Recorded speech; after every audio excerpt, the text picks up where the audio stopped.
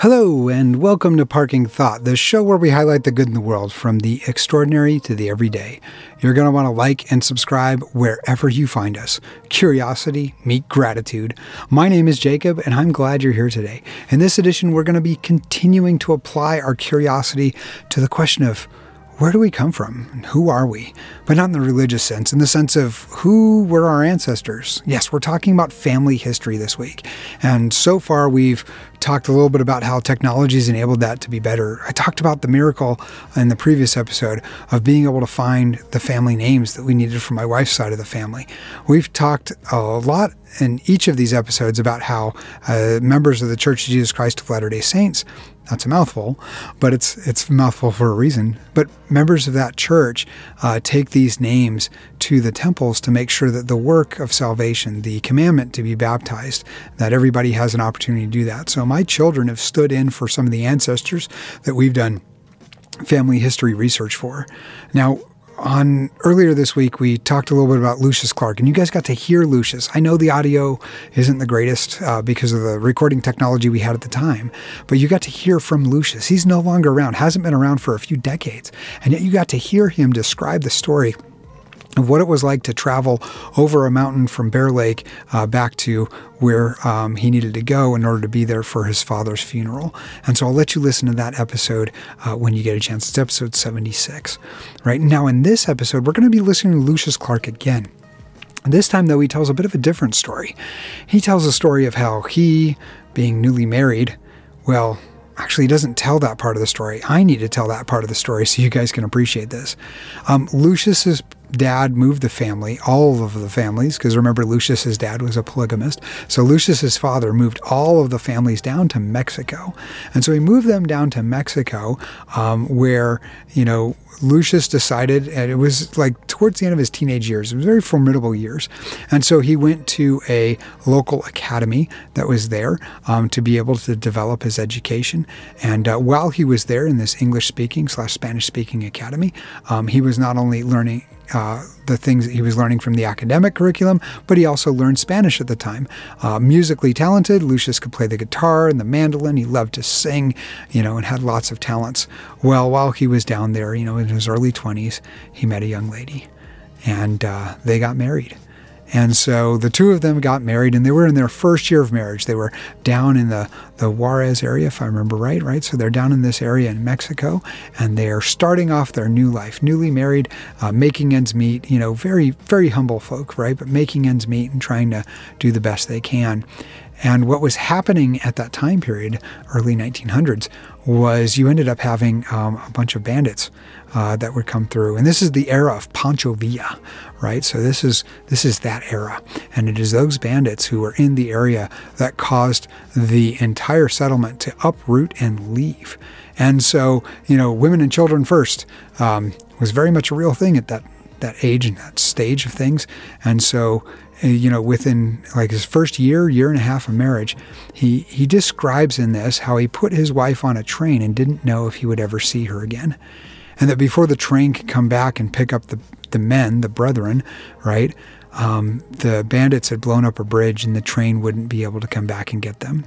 And he talks about how they had to walk in order to get reunited again and how he felt. And now Lucius is a man that's not going into a whole lot of detail about his feelings. I think he comes from an era where you kind of kept those quiet. So when he speaks and he talks about the impression that made on him, really listen, because could you imagine that happening to you? Whether you are married or plan on getting married, but your first year of marriage, being scared for your life, putting your spouse on a train and not knowing if you're going to see that person again, and then, his wife is on a train and then gets put in a foreign place, at a different country and different people than she was used to, and wondering if her husband was ever going to find her again. And what a great feeling of loneliness, and what prayers they must have offered during that time period to ask that things would work out.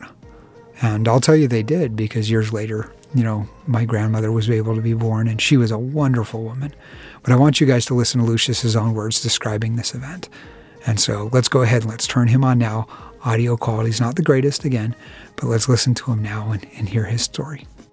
And I got there about a half an hour before the teams pulled out with the women and children.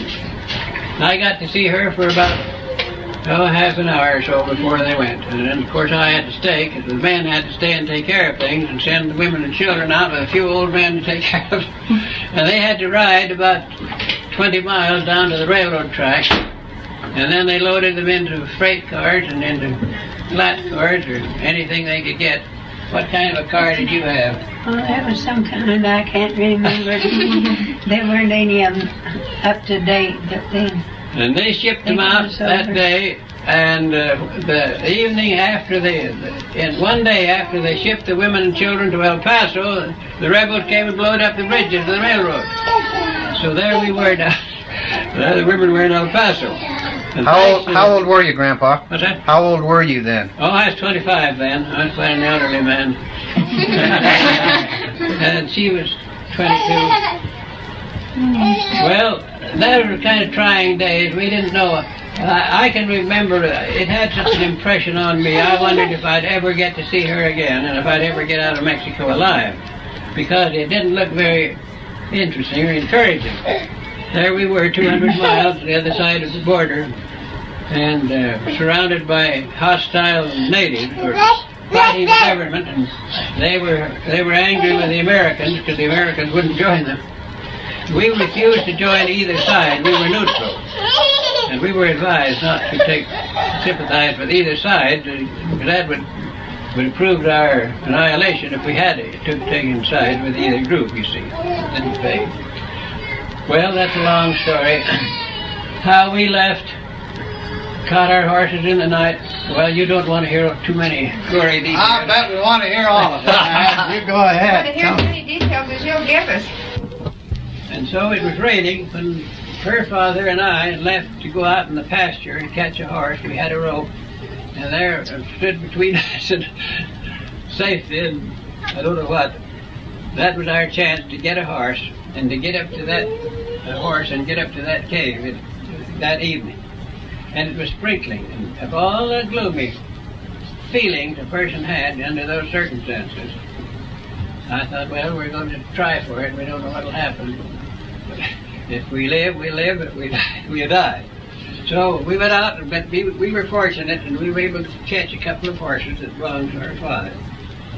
And so we got on these horses and rode up to that place. It quit raining in a little while, thank goodness. And we built a big bonfire up there behind a little mountain and dried our clothing and made up some makeshift tents with our blankets we were able to bring with us. And then the next morning it cleared up, and it wasn't very cold weather. That was in July. It was just disagreeable, that sprinkling rain, you know. And so we'd accumulated a day or two before that. We hauled a lot of groceries up there in that cave. It just for eventuality. If the time came that we had to leave quickly, we'd have something to eat, you see. So these men were smart enough to have some food up in that cave. And so they brought a few extra horses and pack saddles, and they had some flour and a few things that they have in a grocery store on these packed horses, and then we started traveling the next day. Now, any questions?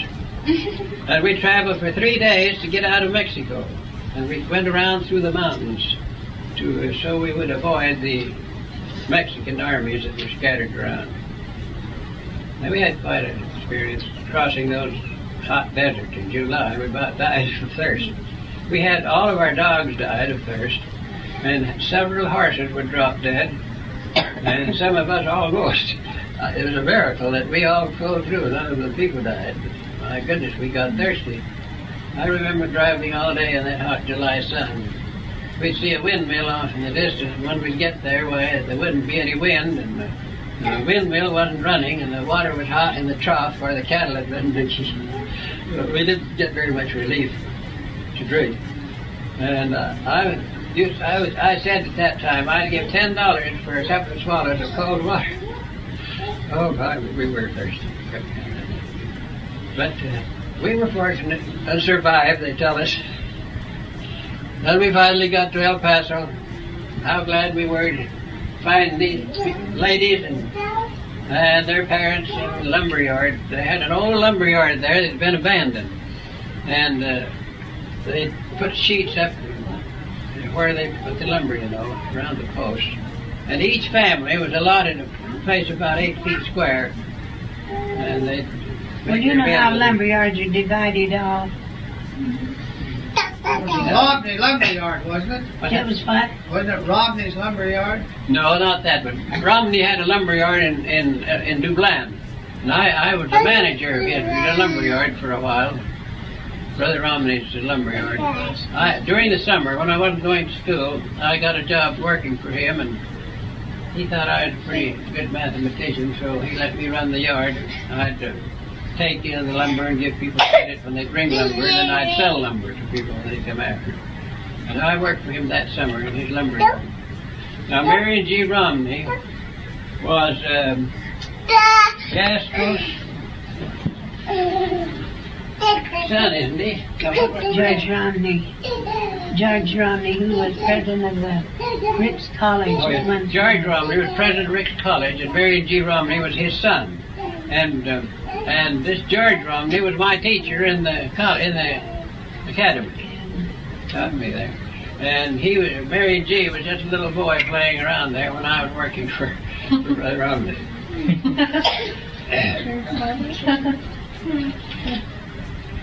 Well, you see, that's such a long story. I've got a whole big book that thick that somebody has written the story of all the details, and it's quite a story. It's quite a fascinating. Well, I hope you guys enjoyed listening to that voice from the past. Part of the reason for doing the voice from the past sort of thing in these episodes this week with Family History is to remind you of how simple it can be to tell your family stories.